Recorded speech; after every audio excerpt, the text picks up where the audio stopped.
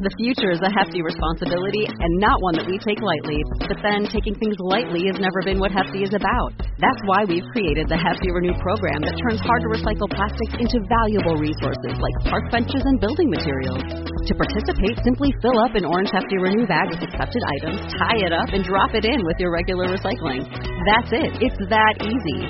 It's time to rethink recycling with Renew. Particular valued resources may vary by geography. More info available at heftyrenew.com. You've tuned in to Columbia Calling, your first stop for everything you want to know about Colombia. How and where to invest, where to visit. From the Pacific to the Caribbean, the Andes Mountains to the Amazon jungle, Colombia has a slice of everything. Shooting from the hip, answering the questions that need answering. Here's your host, the journalist and hotelier Richard McCall, shedding some light on the fashionable South American destination of Colombia. It's that time of the week again, folks. This is me, your host, Richard McCall, here in Bogota, Colombia, 2,600 meters closer to the stars. And this is episode 372 of the Colombia Calling podcast.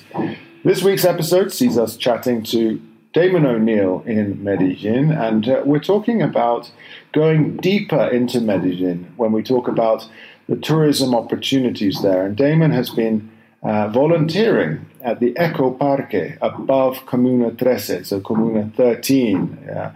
Those of you who know Medellin and those of you who are planning on visiting Medellin will know that the Comuna 13 is, well, it's infamous as I would say, a sort of shanty town, but of course it's become a tourist destination for the graffiti tours, for the urban renovation tours, for the hip-hop tours.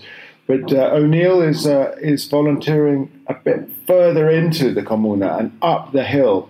And there's an eco parque, so an eco park, where you can hike, where you can horse ride, get something to eat. There are natural swimming pools.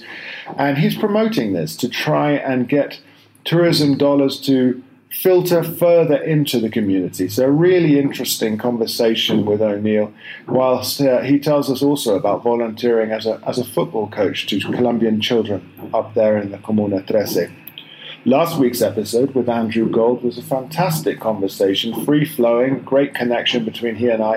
And Gold, of course, is a very famous documentary maker and podcaster. If you can check out At the Edge with Andrew Gold, his podcast, you won't be disappointed. He really gets some fascinating characters, sometimes sinister characters in my mind, but he kills them with kindness. And it's really interesting to hear not only his interview style, but the justification that these people seem to, well, they have.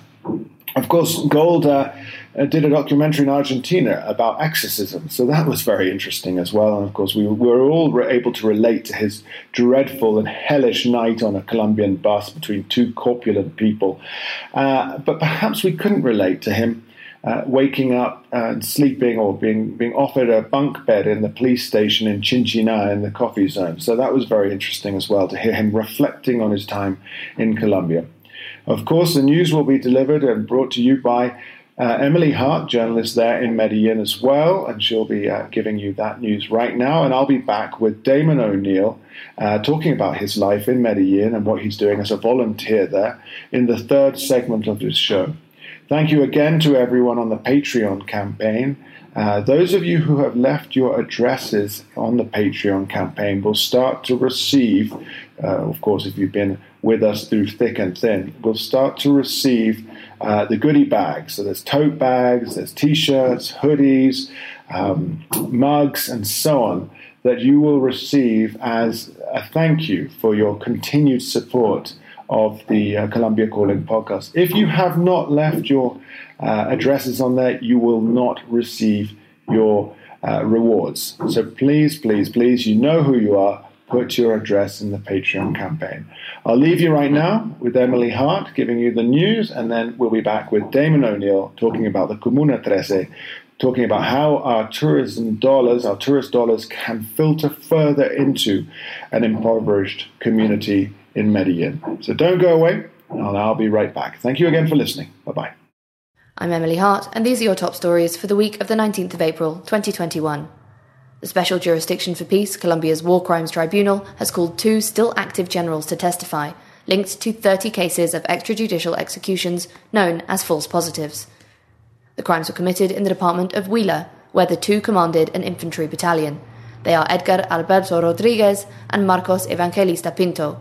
The court continues to investigate the 6,402 false positives, murders carried out by the Colombian military during the presidencies of Álvaro Uribe. Colombia's environmental authority has approved aerial spraying with glyphosate, giving way to the government's plan to return to eradicating illegal crops like coca by a chemical fumigation. Concerns remain around the disproportionate effect on agriculture and the environment, as well as the chemical's carcinogenic effects. The National Narcotics Council is the body which will give the final word, but it is expected to do so as most of its members are representatives of the government. Meanwhile, a debate has opened in Congress over a bill which seeks to regulate the production and commercialization of coca leaf. The proposal aims at taking the industry out of the hands of drug trafficking networks. The state itself would buy coca leaf harvest from farmers, controlling production and commercialization. This would, it is argued, be cheaper and more effective than ongoing crop eradication programs, which yield little result, with huge cost. The football players of the Colombian First Division, although they are not part of the prioritized population, could be vaccinated soon. The South American Football Confederation announced that Chinese pharmaceutical company Sinovac will donate 50,000 vaccines to immunize the members of its professional leagues, including the Colombian Football Federation. This mass vaccination aims to ensure the realization of the 2021 America Cup, which Colombia is hosting, together with Argentina. And case numbers continue to climb as the third wave hits. Daily cases are now at around 17,000, up from around 3,000 at the start of March and 10,000 at the start of this month. Cities all over the country are re-entering partial or complete quarantines, with curfews common. ICUs are near full capacity in many cities. 5% of Colombian citizens have now received 1 dose of vaccine. 2% of the population are now fully vaccinated. That was the news for this week. Now back to Colombia Calling with Richard McCall.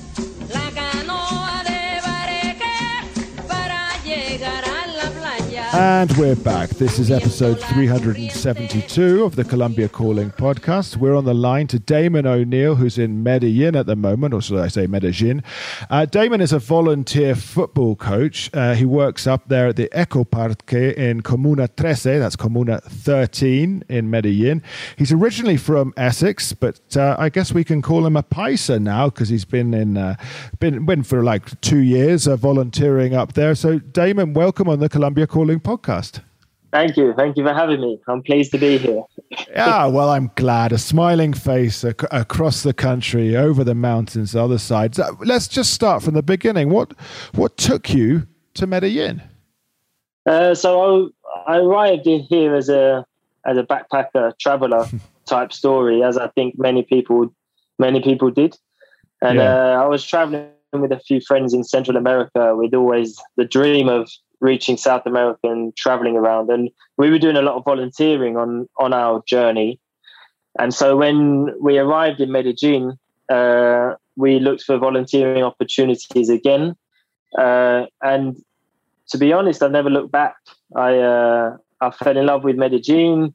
We fell in love with going up to the Comuna and coaching football. There was the catch of the Comuna because we did the tour of Comuna 13 beforehand. And so then the kids took to us, the whole community took to us, to be honest, which was really good. And so we ended up going up to coach football 3-4 times a week. And then I've spent a bit of time away from there. But yeah, I came back to continue the projects. So hang on. So, I mean, basically you left your heart there because to go away and you were drawn back. I mean, that's it, isn't it? It's like you had, I don't know, something, the children, the community, how they had taken you in. They'd made you one of your own. And you'd gone away, I assume, with the idea of just continuing backpacking with your friends, but that was it. I've got to go back to Medellin.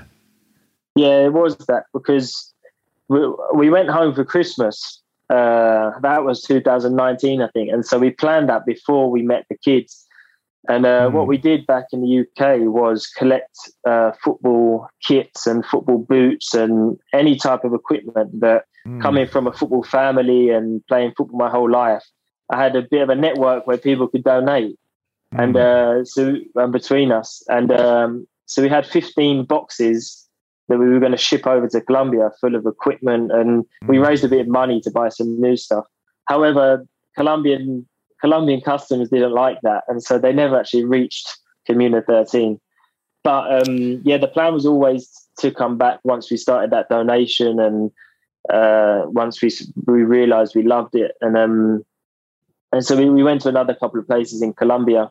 But I think you're right in saying my heart was left here, and hence I'm back. Well, that's hang on a second. So all these boxes are just, I don't know, I guess they've been distributed amongst the customs authorities there in Cartagena. Yeah, well, I sort of hope they have been, because I would rather somebody be wearing all of that stuff and using it rather than it being burned, which they said it was going to happen. So, yeah. I've had my run-ins with this. It was heartbreaking. Yeah. There was some good quality gear there for sure. You know what it is? Is it because you were bringing so many in? They figure you're going to sell it. That's the thing. I've had run-ins with the customs there in Cartagena, and the corruption is phenomenal. I was just shipping over my personal belongings.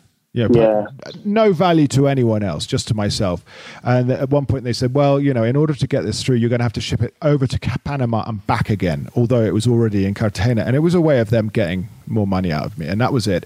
And if it stays longer, then they charge you longer in the warehouse. And then in order to get a meeting, I had to pay a facilitating fee of around 300,000 pesos and stuff. I mean, it was just like, God. So anyway, I reckon your stuff has been distributed perhaps for a fee around Cartagena somewhere because they were originals and stuff. But hang on, you are coaching football and you have a background in football, and I've done my research, and you've had trials at both West Ham and Tottenham. That means you're pretty good. I won't go that far. But what happened? Were you just not? You just couldn't make the final cut, or tell me it was cut short by injury? Oh yeah, I was injured. I was the next Beckham, and I broke my leg. No, well, I mean, from Essex, I grew up around the corner to West Ham's training ground, and so played in East London and Essex, and so very much in the catchment area. And if you're half decent around where I'm from, where we were playing football, there's lots of kids who get picked up for trials here and there, and then get released and then get another team. So I mean, I'm half decent and played my whole life, and I've got some coaching badges from since I was like 18. So I've done a bit of coaching back in the UK and in the US, and but I don't play anything serious now. I've got a game tonight actually. I'm 5-a-side match, but that's all it is at the moment here. But no, it was good to try. Yeah, well, that's a great deal of humility. I would be dining out on that if I'd actually had a trial anywhere. Now, you're a West Ham fan, and you used to have La Roca, you used to have Carlos Sanchez at the team, but he's now at my team, the Colombian international. He's now at Watford, and he's like our luxury defender. So there you go. Is he? Well, he rarely played for West Ham. Don't say that. Well, I mean, I think it was through injury rather than not being good enough. So yeah, because in the Championship, he is the Rock. Is it? Really? That's good. I'm pleased for him, because obviously I was always a bit biased when he was at West Ham. I wanted him to play, but I mean, I felt like nobody at home who supported West Ham knew who he was. And barely anybody in Colombia knew who he was either. So I was stuck for conversations there. So tell us a little bit. I mean, coaching up there in, I guess it's Comuna 13 and in the Eco Park.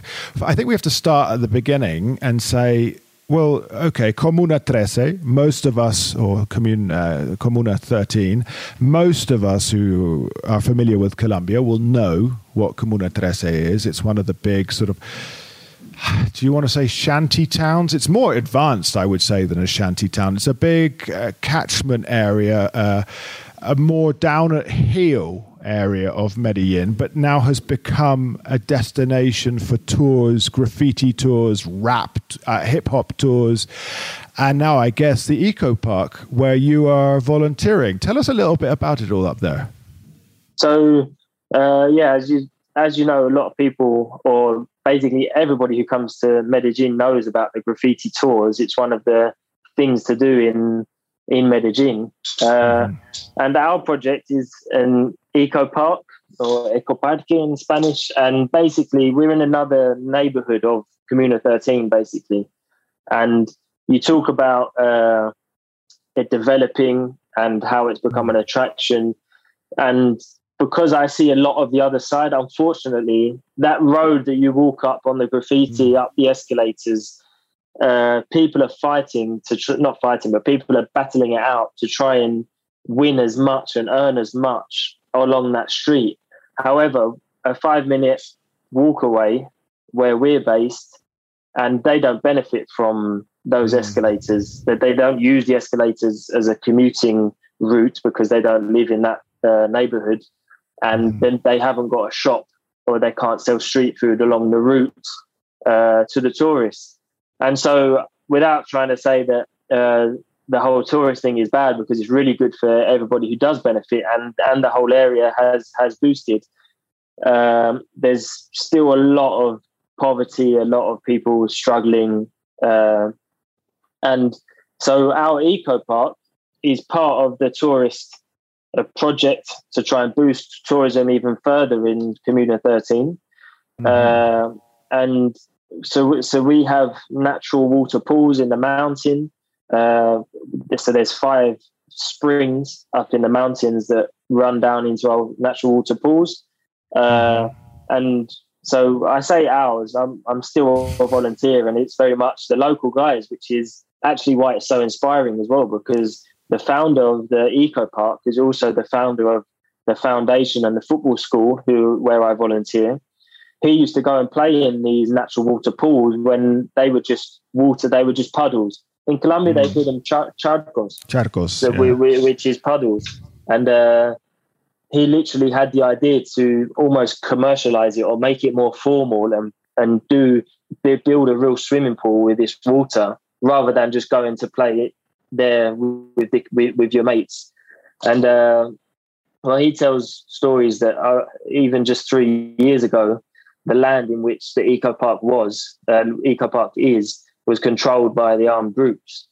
And which is one of the major benefits of the whole graffiti and tourist aspect, is that now the locals are taking control back, and they're doing things like the Eco Park, and where on Sundays there's 1,000 people going through the door of the Eco Park. The locals absolutely love it. And when I see our kids there from the football school, or families there making their sancochos, it's you literally can't put a price on how valuable that is, in terms of those kids not getting lost or not spending time on the streets with unfavorable people or in unfavorable environments. And obviously I know who these kids are and their living conditions and some of the threats that I know they live by. And so it's really good. The energy there is just amazing. It is huge. And also, I don't know, a lot of people learn in the Comuna 13 tour about the graffiti, about La Escombrera. And so, which is where a lot of missing peoples were buried throughout the war.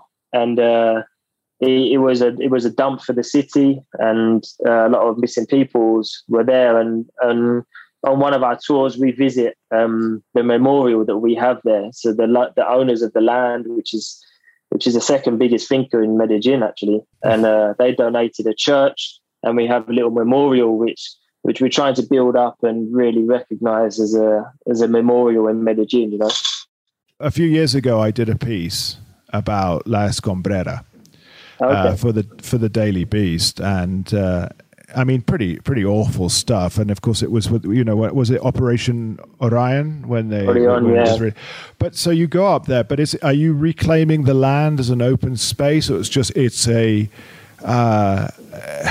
it's a memorial to what went on? I mean, what is going on up there now? Are they looking to build on it, because it's right there, on the edge of the city? Yeah, so the eco park, it's all on private land, so it's a finca. It's owned by a family, and one of the it's a big family basically, and it's quite sad that you talk about the memorials, and this family went through a lot of trouble over the past 20 years or so, as you can imagine. And as Comuna 13 is known as a route out of the city, smuggling whatever you may want to smuggle out of the city. This family, the child was kidnapped by narco traffickers. And basically they said, look, if you don't leave the land and flee your finca, God knows what will happen to the child. And so the family now are back there, and the child survived, and they left their finca, which is their hand was dealt, I suppose. And but now it's part of the transformation. And I mean, I'm not a local. I don't know the details. I don't want to try and claim the details of like who negotiated with who and all of that stuff, you know. But now there's the finca, the house where some members of that family still live. Some of the family members wanted to sell the land. However, James is the founder of the Eco Park, and I could refer to him a few times, so I will name him. Him and the guys and the partners of the Eco Park put their case forward to build a tourist attraction and to provide a space for the community to swim in the natural pools. And now we have a volleyball court there with sand, and we have hammocks to relax, and there's a mini granja, a mini farm. So we have the animals, and so it's on private land, so you have to pay to get in. So locals, it's 5 mil at the weekends or 3 mil during the week. And so we're still building it up, you know. It is very difficult. We're trying to offer tours as well, which is really where we can make our money and really make the social impact, because part of our profits go towards social projects such as the football school where I volunteer, and delivering mercados, weekly shops, especially with the COVID crisis. And so we have the tours. For example, a horse tour, you can go on a cabalgata, ride the mountains. In the horse is about 3 hours, and you arrive at an amazing viewpoint of the city up in the mountains. Comuna 13 it looks like it's not on the mountains from when you're up there. It's really amazing. But you can see the whole city. And so that's like 60 mil, and you have to reserve that. So tours like this, we're trying to promote little by little. And ideally we'll be able to offer experience days in Comuna 13.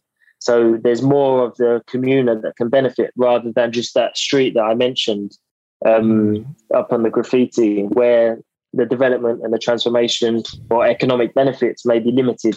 But as you say, I mean, that street, you know, it is obviously the epicenter and where the benefits, the economic benefits are concentrated. But it sounds like to me, by having taken advantage positively of the eco park and all of this area, then there's a spread, you know, it's filtering out. Obviously not to the degree of that street in Comuna 13, not at all. Yeah. But by building this and creating these options, as you say, horse riding tours, walking tours, the natural swimming pools. I mean, I think it's you're expanding on the offer here. But there is no risk from armed groups, the gangs up in this area anymore. I mean, you've got it all sewn up. Yeah, so obviously stuff still goes on in the barrio, but in terms of in the mountains where we are, I mean, you might get a few kids come up to smoke some marijuana, but you're not, it's not vulnerable.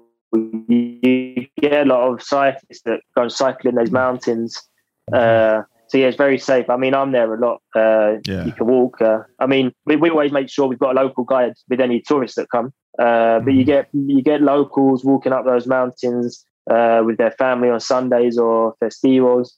So yeah, no, there's no trouble. That's one of the things, Richard. It's how amazing the transformation is, and how the graffiti, the escalators, the rise of the tourism has led to being able to start something like this in another place where just three years ago it was dangerous. And on one of our walking tours, we go. I mean, this is just a small point of transformation, but it's quite interesting, really. So we visit the memorial gravestone, and we go into the barrio, into the neighborhood, and there's a house painted in green.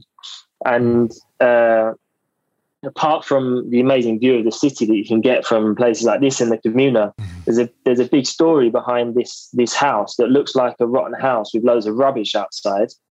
But it's actually now a recycling centre for the local people. And if you go back 20 years, it was actually basically a torture house. So it went from I don't know the exact order. The local guides know this knowledge more, but it went from narco traffickers using it as a house. Torture house sounds bad, but maybe a house was even an illegal activities, prostitution, drugs, assassinations, and then the paramilitaries got involved, and they took over that house, but they used it for the same thing. And then eventually, why it's painted green is because the army then came in and to, I suppose, quote unquote, save or rescue, and then there's stories that the army used it for exactly the same thing. And so it wasn't until locals decided to speak up and to really have transformation from within, which is Comuna 13. In a sentence, really, and now it's a recycling centre. I mean, it's not educating the whole barrio on recycling and the most green place in the world, but from what it's come from, it's the steps towards transformation. And now we can bring tourists there. We can and to show this part of the transformation. When you're in a place like this, the greenhouse, can you feel the weight of history there? Can you feel that events of extreme emotional importance have taken place? Is there like an ambience? A bit philosophical for you, but... Yeah, no, there is. So recently I've been doing tours there with the local guides assisting, and obviously I know the story. And when we're walking past that memorial and past the church, and we go down into the barrio, and they don't know about this greenhouse and the story, but once the guide starts telling the story of how the house was used for the same thing, I can feel a sense and a change in the ambiance, as you say, of the tourists. I mean, it's almost like they realise, hang on a minute. Right, there is a good view. We're in the mountains, and it's great learning these things. But this was real. Like, these people who are walking by us in the barrio now, like their kids, their parents or their grandparents were living like this, and so you can feel that sort of history. And I think because I've been there and I've done it a lot, I think I feel it from the tourists more, which is it's new to them. They're not too sure what to expect. It's not the graffiti in Comuna 13. It's something new, but they still see the history. But also what's really important, and something that we want to make sure that people leave the eco park with, is that was the history. And now it's a recycling centre for the barrio. And as we walk up that mountain, and as we play volleyball in the mountains in the eco park, or as we swim, we're leaving that history behind. That's what these local people are trying to do, and it's an uphill battle, literally.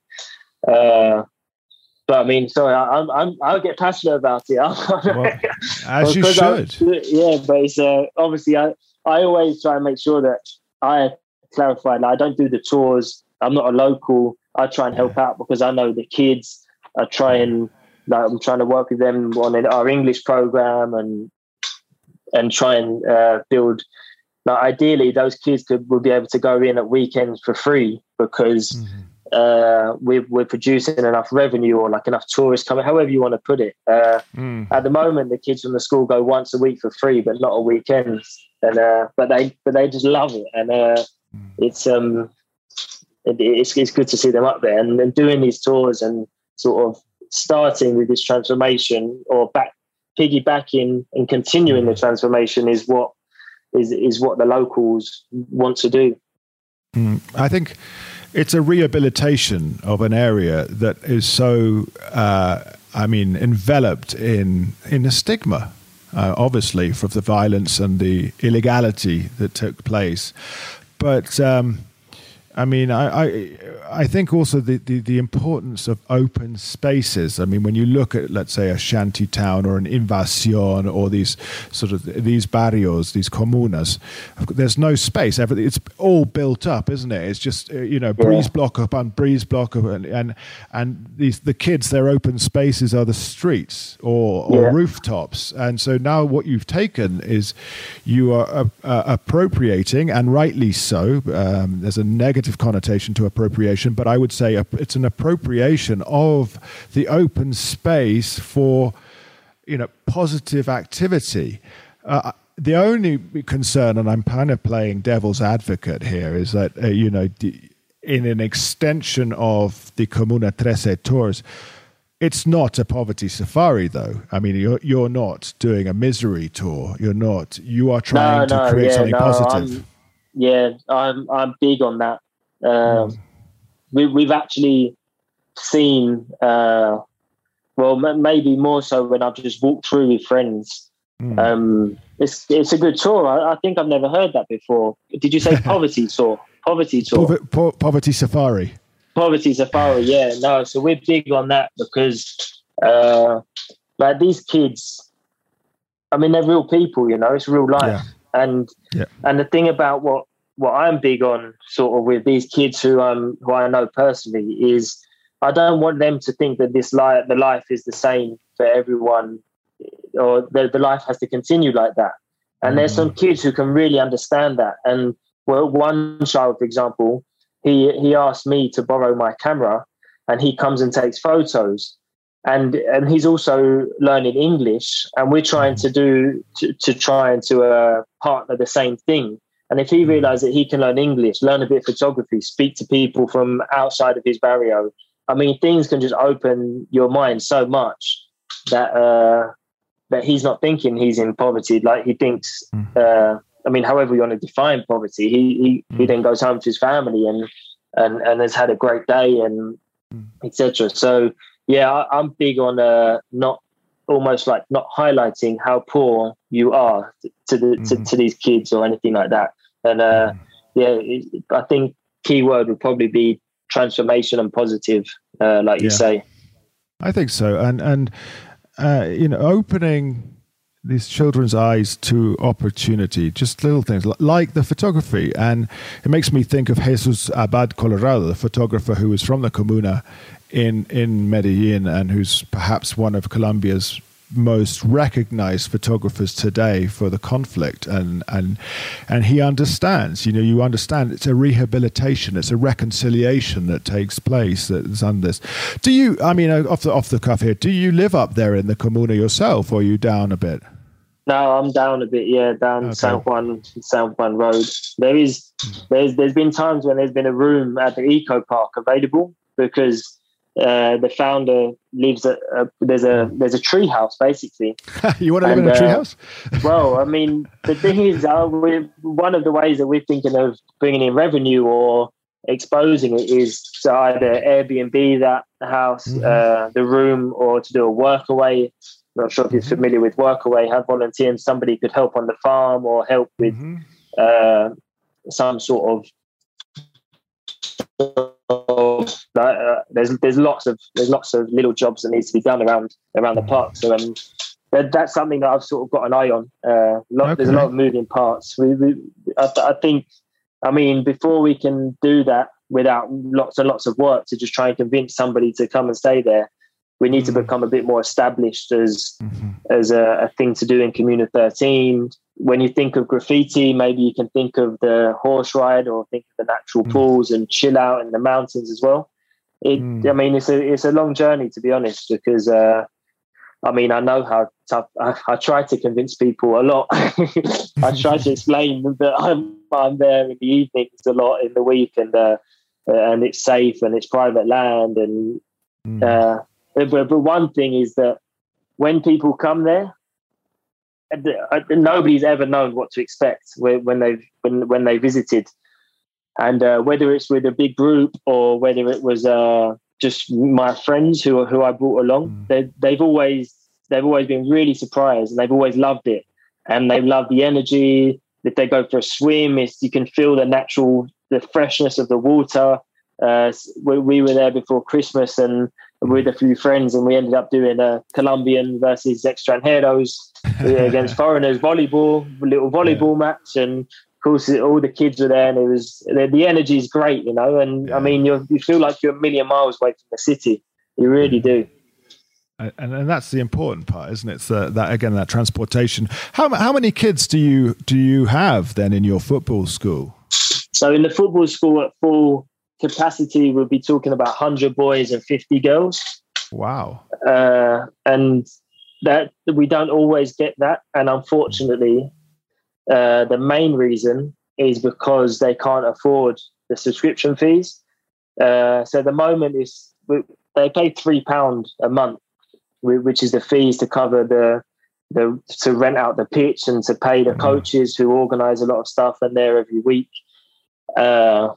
And then obviously we lose some to the streets, I suppose, or to other activities, which is sad. But our football school very much a place to facilitate and give an opportunity for those who are most struggling.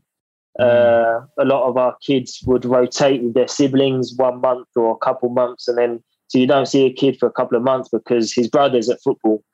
And so that the parents can't afford to pay for them both. It's really, really tough because we try and produce a bit of discipline and have a community feel to say that between parents, between kids, if you don't pay, you can't play. It's a simple sort of almost rule of life. However, if those kids are getting turned away at the gate of the football pitch, often they're not going home. They're on the street. So it's a thin line, and what we're still working on, to be honest, with the local guys to make sure that it's the discipline and not a rejection almost. Can listeners or other people donate for this? Do you have a donation page? So, yes, well, I have a GoFundMe page which I set up, which actually was raising money for food during the pandemic when a lot of our families were really struggling, and so I suppose we'll put that in the link in the bio, right. Will we? Yeah, definitely. I mean, you mentioned the pandemic. Obviously, I guess numbers dropped to the eco parks and stuff with all of that. And Medellin's, experiencing quite a phenomenal lockdown, I think, at the moment, and it's been very affected. How has Comuna 13 been affected by the pandemic? Well, in terms of tourism, it left zero. Yeah. And so it probably impacted those people on a greater scale. Maybe they're not going as hungry as other people, but in terms of the reduction, and in terms of it hit it hard, to be honest, mate. Like we, as a corporation, Corporación Pacifistas, and all we worked with a lot of local people to deliver like 9,000 weekly shops within the community. I was up there a few times trying to deliver these, and it was tough. There's lots of red flags for hunger. I don't know if you saw that on the news. There was a lot of people flying red flags, and we actually got a lot of donations from like companies like Exito Foundation, and but we didn't receive any.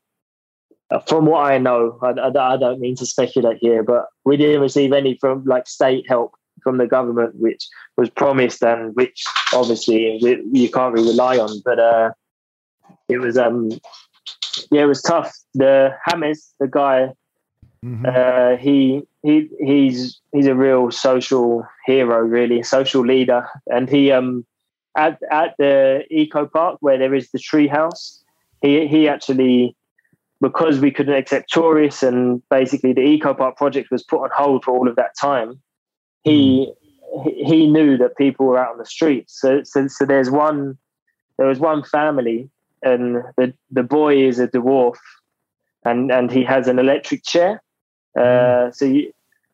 Just to help get around, because when he walks, his bum is on the floor. I don't want to try and sensationalize this or anything, but his mum and dad lost their work in the pandemic, so they pawned his chair to get money to eat, basically. And James, type of guy he is, he did a lot for this family. Actually, he took them in at the eco park, and basically they worked around at the eco park, and in exchange for roof and some food. And I mean, that hit James a lot, because James has a job, but he wasn't getting any income from the eco park at this point, with no tourists, and so it was tough. And since then, we managed to raise some money to get the chair back, which was great for the kid. And the owners of the land actually donated a lot in order for them to build their house. Nice. Like to have their own space, and give them a bit of a foundation in terms of going out to, like, the dad can go out and look for a job and get some work to help build the house. One story amongst many, I would assume. And how are the infection or contagion rates as well in the Comuna 13? Do you have any idea? No, I'm not too familiar on that, to be honest. It's not really. I mean, a lot of when like maybe last June, July, when it was full lockdown, there was a lot of families getting infected that I knew about. But I don't know any details in terms of like numbers, and I don't even know Colombia's details, which are more public than Comuna 13. I try not to watch negative news or bombard. Well, I hate to sell it. It's not good. That's all you could use. It's not good. But I think there's something here, and there's something, sort of below what we've been discussing. We've talked a lot about this, and I've watched the videos, because you've got stuff on YouTube and about the eco park and possibilities for local people. And as you say, it's 5,000 to go in on a weekend and 3,000 to go in on a weekday. To you and I, this is pittance. To a local person, it's money. But there was one lady on one of the videos discussing, it's like how, I mean, they all say how much they love going to the pools up there, the natural pools, and spending time up there. But the one lady does, she does express the fact that they've got to go now and enjoy it now before they can no longer go, because probably prices will increase or will gentrify or something else. Is this a real concern? Are you guys working towards trying to keep it local? Yes, 100%. Which is actually, especially when I'm trying to advertise it, walking around Poblado in the hostels getting tourists or something, a big thing is that it is local, and we want it to become a tourist attraction, but we want the space to be there for local people. We don't want them to be outpriced. We don't want them to turn their eye because, I don't know, tourists are getting priority on the volleyball to rent a volleyball or something like that. 100%. Because at the end of the day, the founder and the partners and everyone involved, we know, like you say, 5 mil for a tourist, especially if you're actually on holiday and you're cash rich because you've saved up the money and you're paying and you feel like it's really cheap in Colombia, and so you're tipping left, right, and centre or whatever it may be. We can charge more to those people, and because we know that it's local people benefiting as a business and through the social projects that we then support, we can do that in peace. And a big thing is to make sure it stays local as well. In response to that video, I'm not sure what that video was, but what it may be is because we got a lot of criticism. Some of the news channels that you may have seen was because of La Escombrera and the mass graveyard that is there.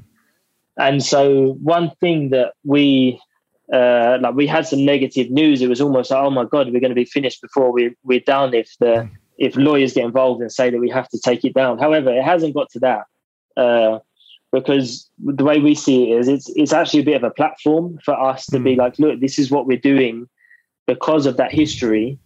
This is what we want to create, these spaces for the local people. We want to show how beautiful Comuna 13 is because you're in the mountains away from the city. And also, to be clear, it's actually not on the mass grave. The land where the pools are isn't on the mass grave. We are to the side of it.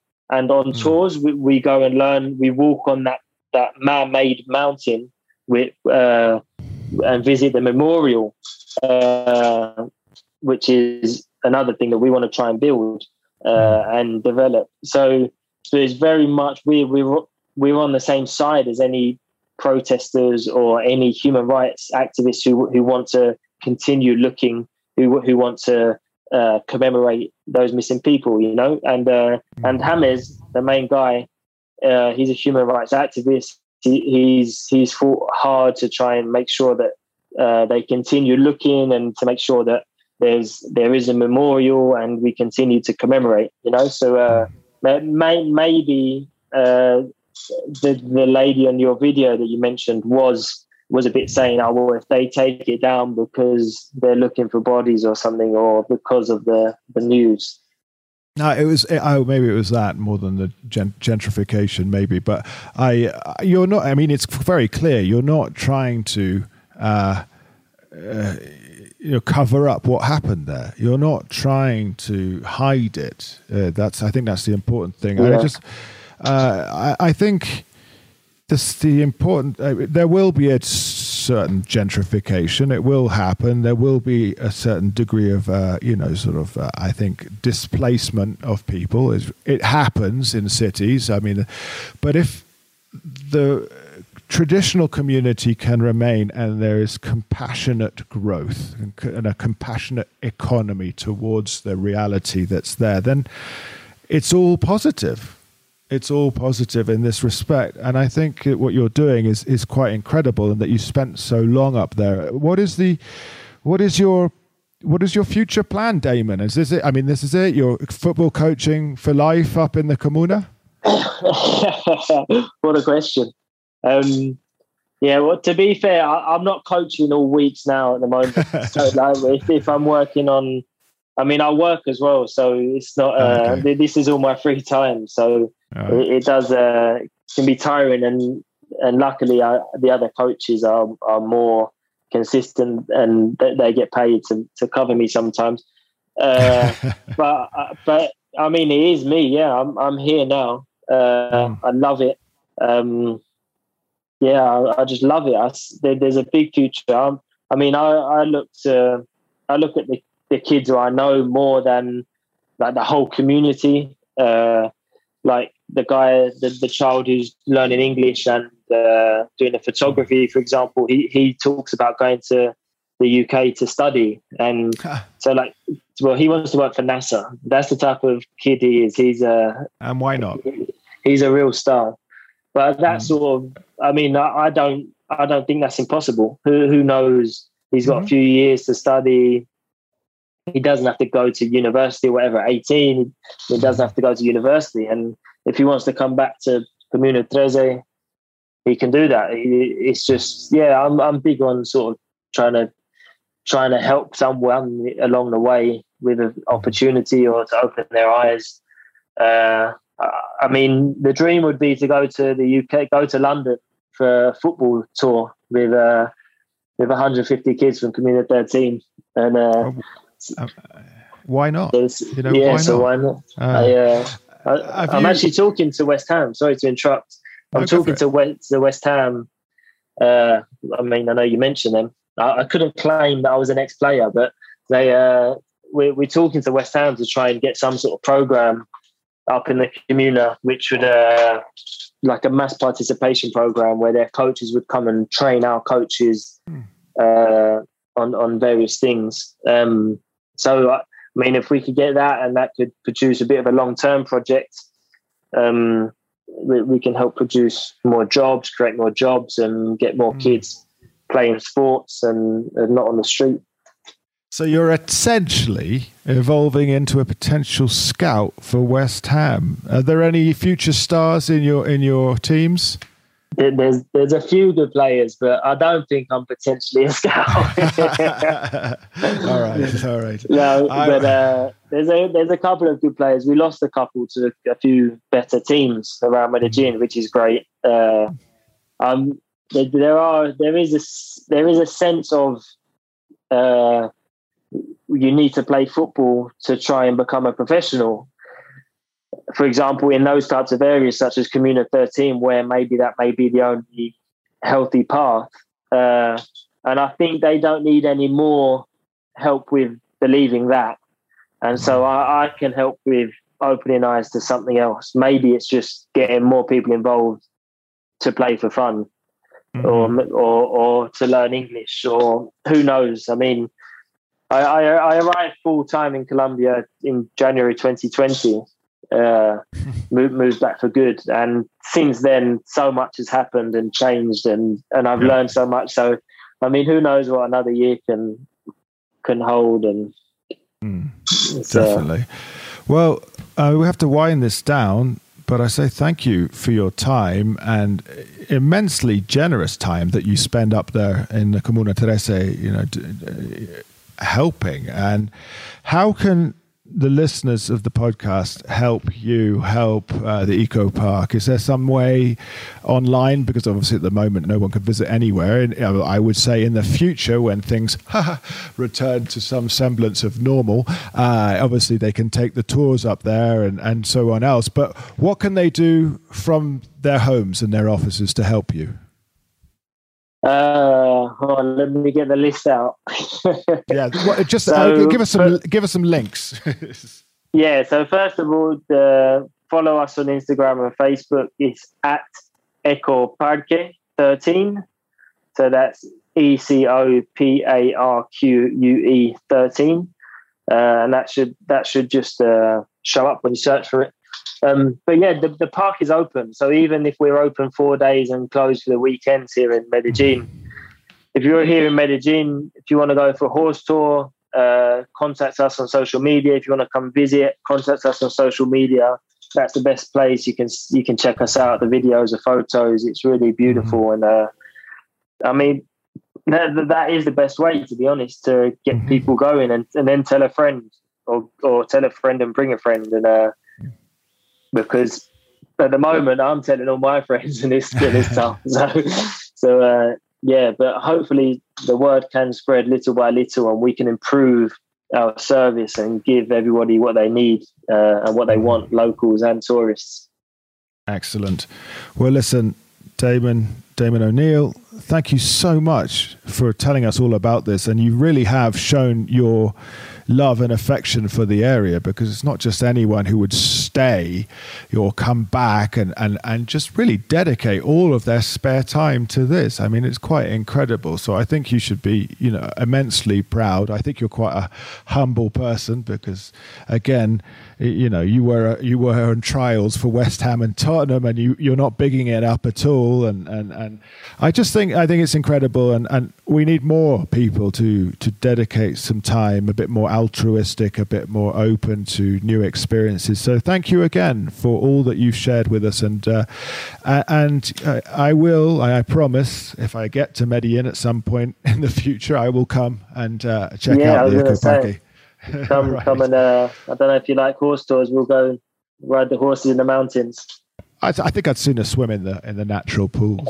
but anyway, so we've been talking to Damon O'Neill, a volunteer at the Ecoparque in Comuna 13.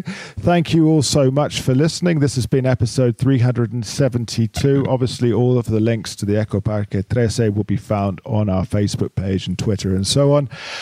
Tune in next week. We'll be talking to another person about something Colombia related. But this has been a really great show. Thank you again, and bye-bye.